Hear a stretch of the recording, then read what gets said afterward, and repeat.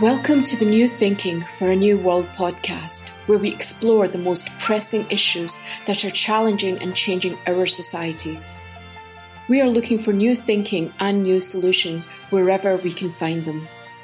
Listen as host Alan Stoga, the Talberg Foundation's chairman, challenges his guests for analysis, ideas and actions. Together, we can help make our world at least a bit better. War is ugly, but the residue of war, broken people, families, and their towns and cities can be even uglier.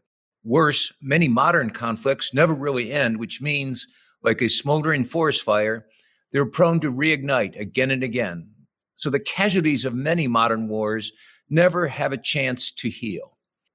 That describes places like Syria, the West Bank and Gaza, Bosnia, parts of Africa, and elsewhere, where on-again, off-again conflicts impact generations of people.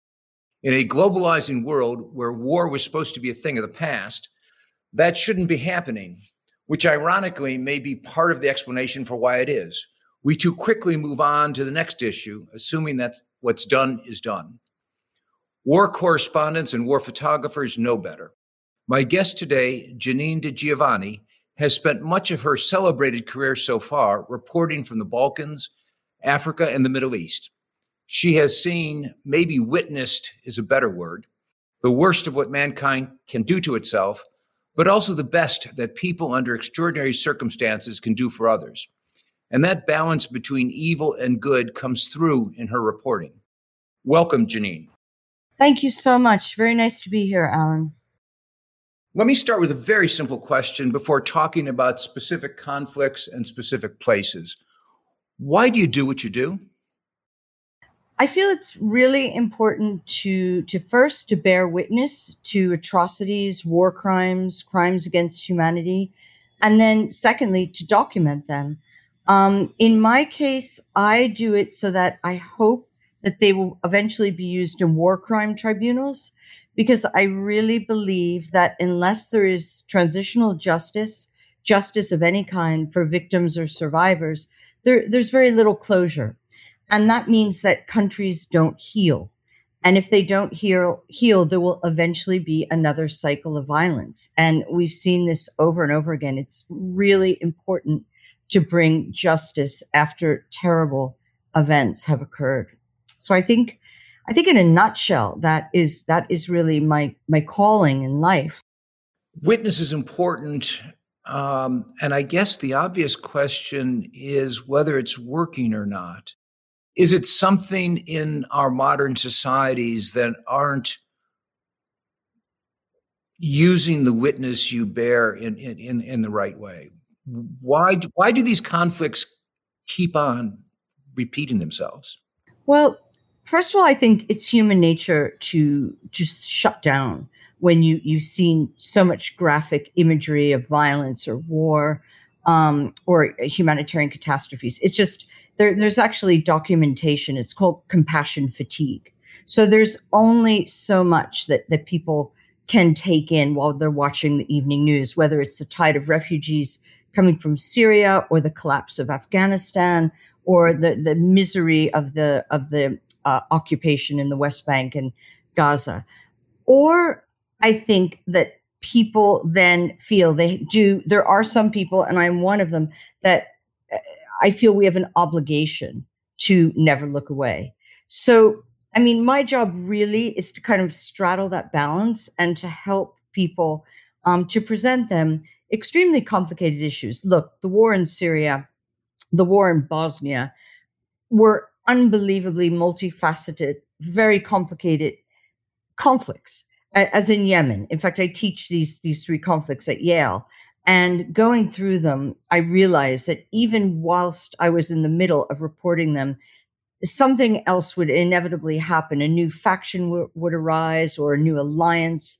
And they're difficult to comprehend. So the real challenge is for someone like me who is deeply embedded in it and working on minutia to present that to a wider audience. And the way I do that is I try to do it by telling narratives. So letting the people tell their stories, whether my book on Syria is basically voices of Syrian people telling what happened to them, whether they were tortured, taken out of their villages, expelled from their country.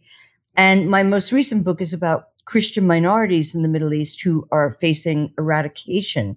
So again, I let them tell their stories. And I find that's a very useful technique to take extremely complicated, whether it's themes or situations or geopolitics, and bringing it to a wider audience. In a sense, it's storytelling. That's a very simplistic way of describing it. But I would say what I do is go to these places. I spend long periods of time, and then I try to encapsulate it into a way that people will want to read it or want to try to understand it. And I suppose at the heart of it is that most of the people I write about or talk about are not very different from you or I. And they have the same belief, which is that they just want a roof over their head. They want to protect their families. They want to educate their children. They want to live peaceful lives. And if I can try to get that message to readers or people who pick up my books, then I feel like I've succeeded. Let me push on that a little bit. You wrote that war is something I know well. And obviously, that's a true statement. But undoubtedly, that was knowledge that was painfully gained and even more painfully sustained. War continues. And if we could gather the leaders of the most important countries in your classroom, instead of your students, we have President Biden and President Xi and President Putin and maybe a couple others. And like your students, they had to pay attention. What would you want them to know from your experience? What have you learned that maybe could persuade people who have agency, who have power, to behave differently?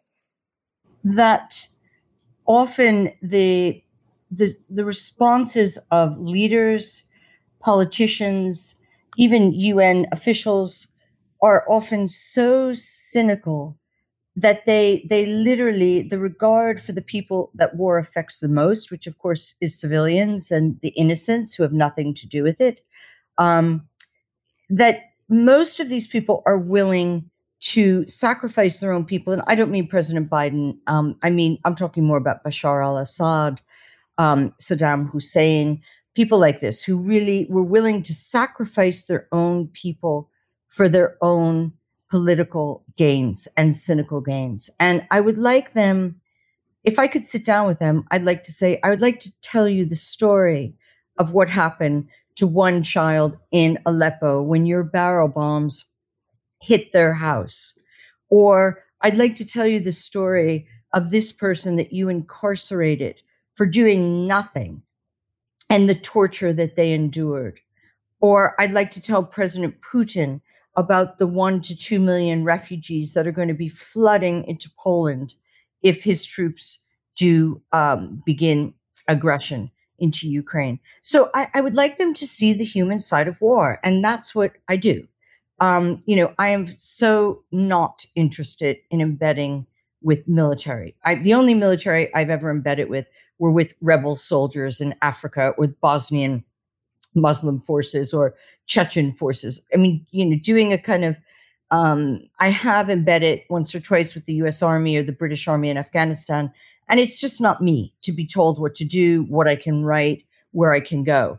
I really like to be a free spirit, a free agent, roaming around, doing what I do best, which is staying for long periods of time, trying to immerse myself into people's lives, and then writing about it in a way that it brings their story very much to your living room.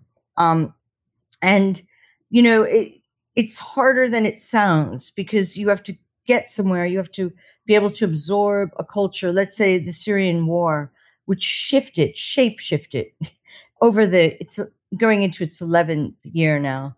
The various factions, the Islamic State, the Free Syrian Army splitting up and many other jihadist groups taking hold, the entrance of Russia in 2015, the failed diplomacy. There were so many levels of it.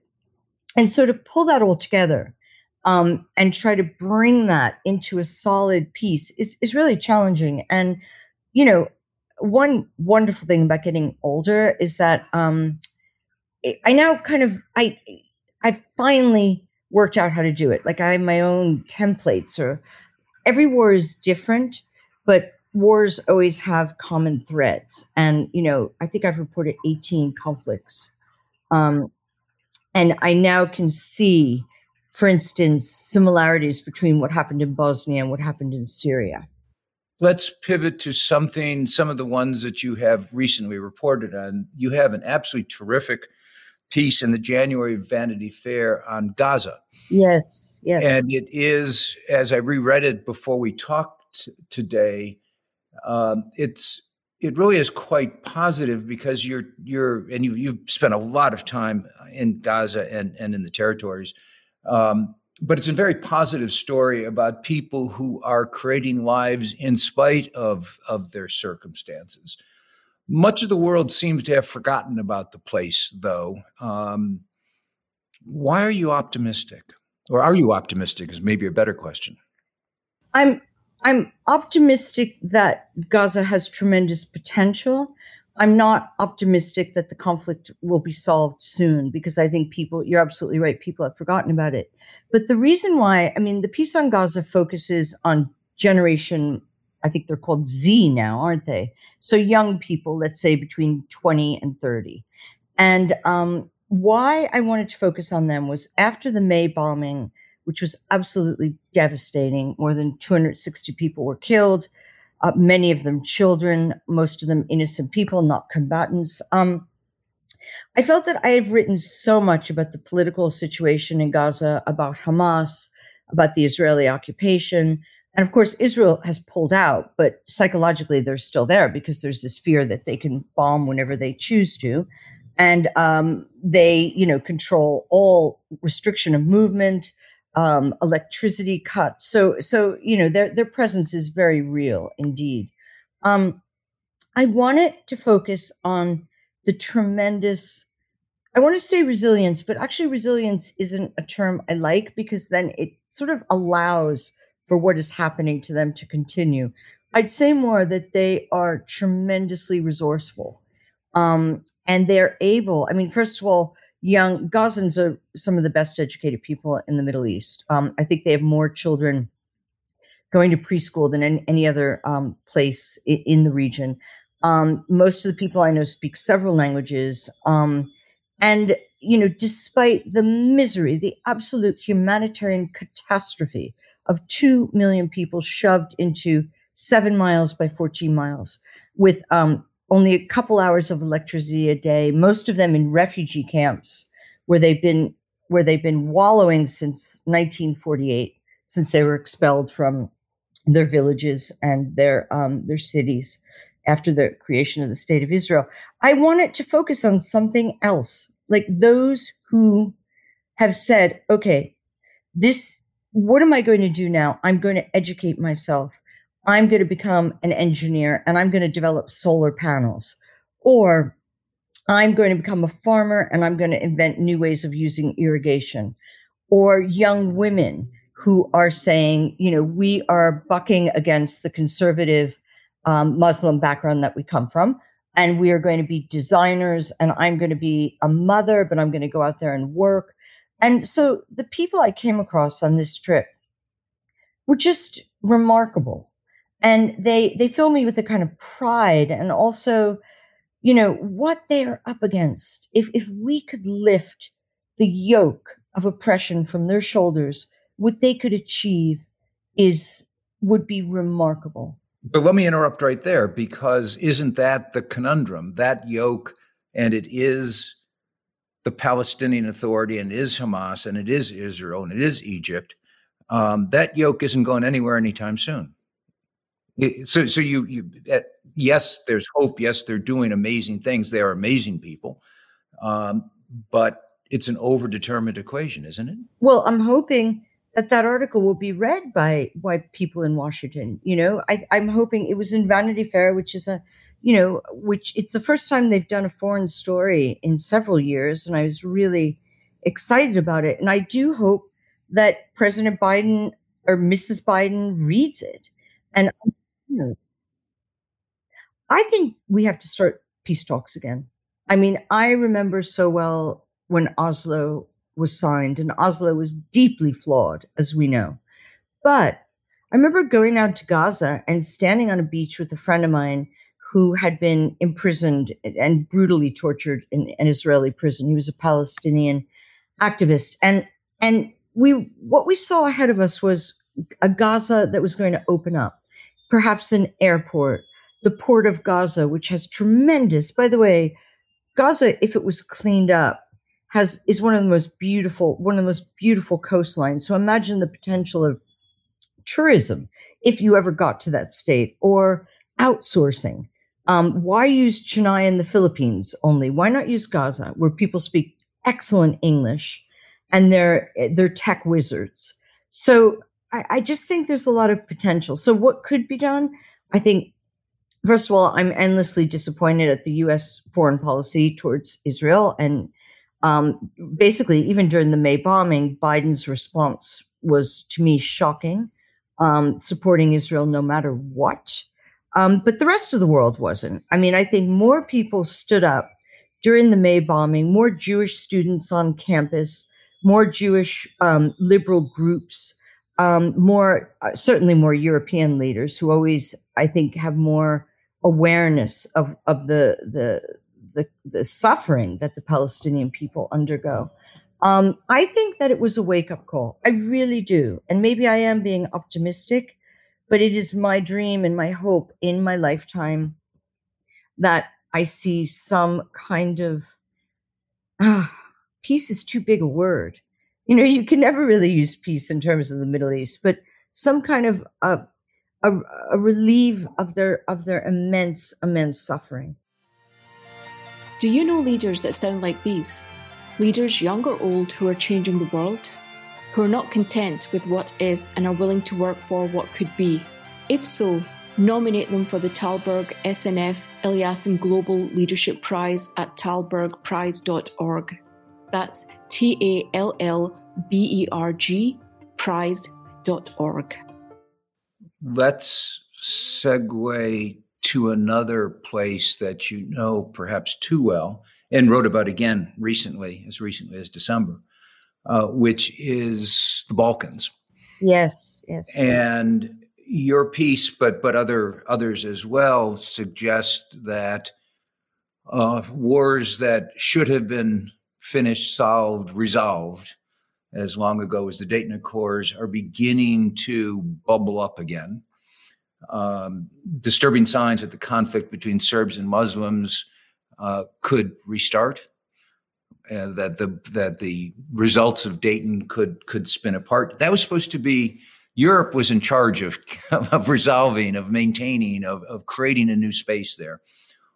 Why do you suspect it's beginning? Why do you think it's beginning to come apart, or threatens to come apart is maybe a fairer way to say it? Well, Alan, in 1995, when the Dayton Accords ended the war and did end the bloodshed, they were faulty. Alija Izetbegovic was basically bullied by Milosevic and by Richard Holbrooke to give away chunks of land that the Bosnians were just beginning to take back. Remember, they had a brutal arms embargo imposed on them from the beginning of the war. So it really was a David versus Goliath conflict. And people often say it was a civil war. Well, it wasn't a civil war. It was very clearly a war of aggression. And the Bosnians were the underdogs. So by the end of the war, Izetbegovic was a broken man. He signed to end the killing, but the Dayton basically rewarded the perpetrators of the horrific violence and crimes, the systematic rape, the rape camps of Foča, the ethnic cleansing, the torture, the destruction of Sarajevo. And, the Serbs walked away with compensation for it.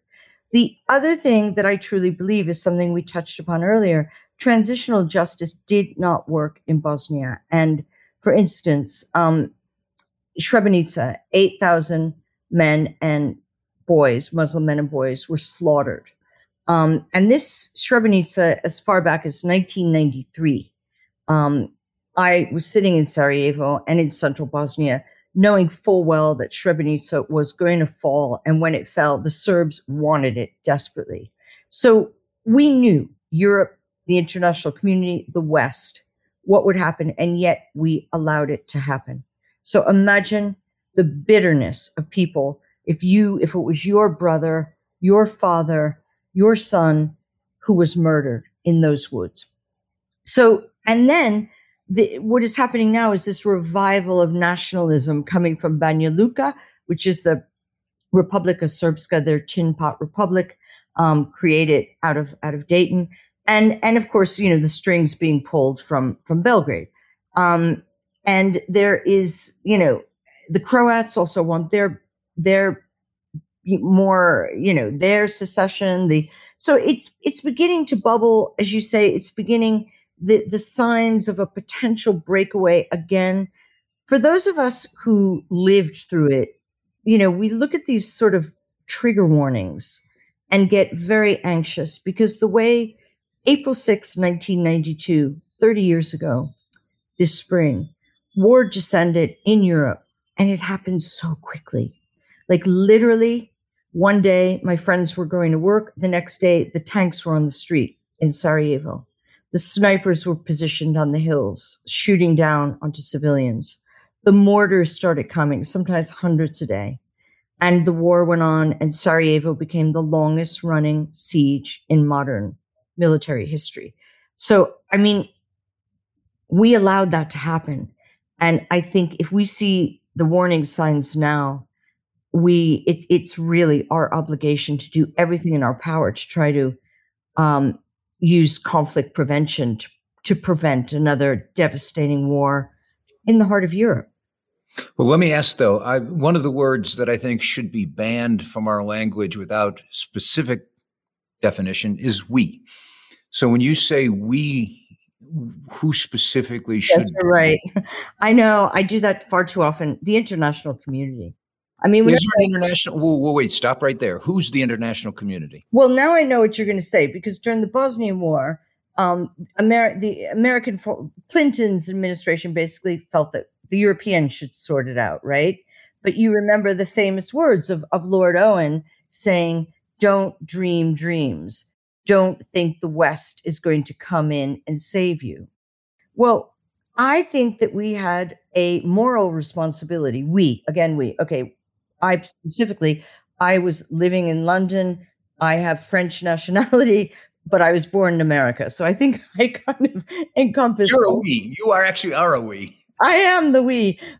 So the international community, whether it was in the form, the UN peacekeepers at the time had a very shoddy mandate, which is that they couldn't fire unless they were fired upon. So that meant that they were paralyzed in Sarajevo, which a city where civilians were being targeted and killed deliberately.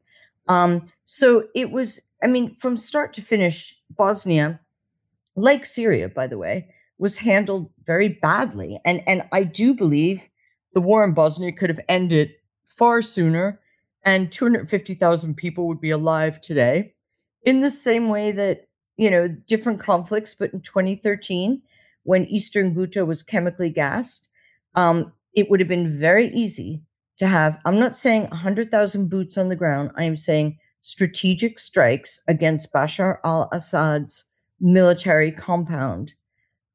Assad is a bully, and the only way to stand up to bullies is to stand up to them. And I truly believe the Syrian war would have slowed down. The Russians would not have gotten involved, and we would not be looking at the scenario that we're looking at today. And the same thing with Bosnia. Bosnia did not have to drag on for 3.5 years. If we, the West, we, the United States, we, NATO, we, some combination of those powers had intervened early and often. Why did we, the West, NATO, 19 countries, go to war for Kosovo? Much smaller country. Basically, how many years later? 4 years later, 1999. 19 NATO countries went to war for a tiny Balkan country that most people had never heard of. Not a country. It was then a part of the former Yugoslavia. Yet the international community or NATO alliance went to war for Kosovo. So an illegal humanitarian intervention. And 78 days later, the Serbs fled. The Kosovo Albanians were protected. The war was over. Kosovo has issues, of course, but it's kind of looked at as more or less a success story compared to Bosnia. All things are relative. Let me pivot then just for a moment. I wasn't going to ask this, but I have to ask about Ukraine. You are a seasoned war reporter. You know how to read the straws in the wind. What are you thinking about Ukraine?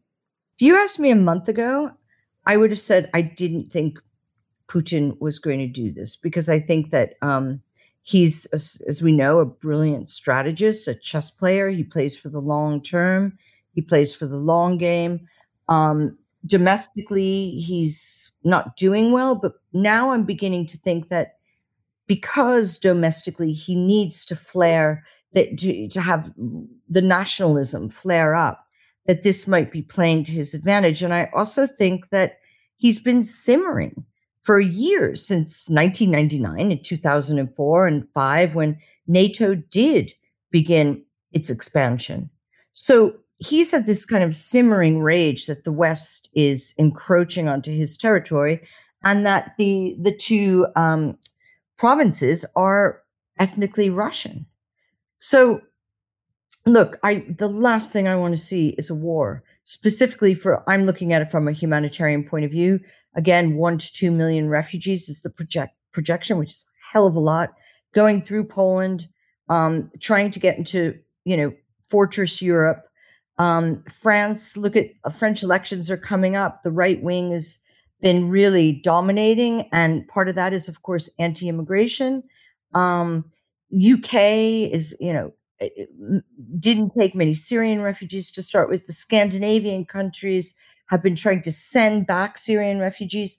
And Angela Merkel, who was our moral leader during the refugee crisis in 2015, is gone. So I see a humanitarian catastrophe if Putin goes through with it.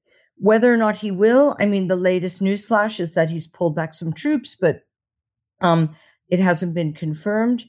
I was in Chechnya. I saw what he did to Grozny. I was in Grozny when it fell.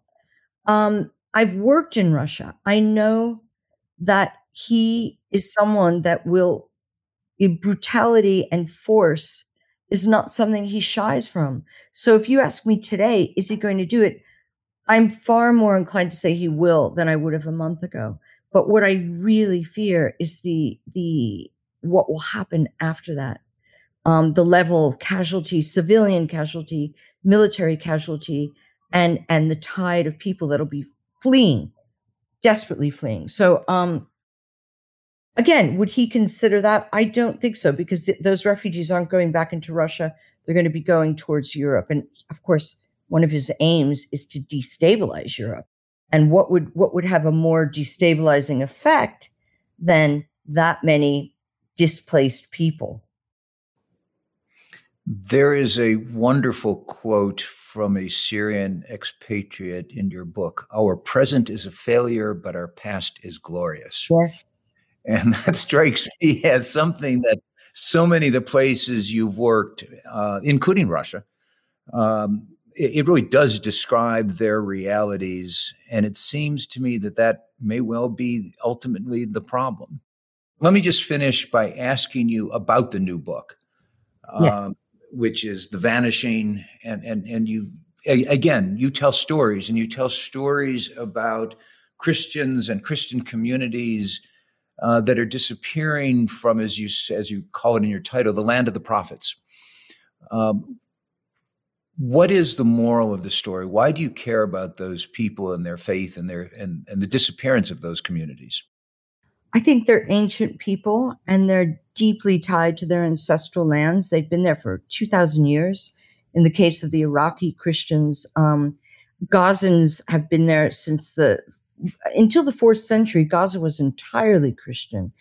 If we lose these people, we lose the mosaic of each country will be altered forever. As one Iraqi ambassador said to me, without the Christians of Iraq, there is no Iraq.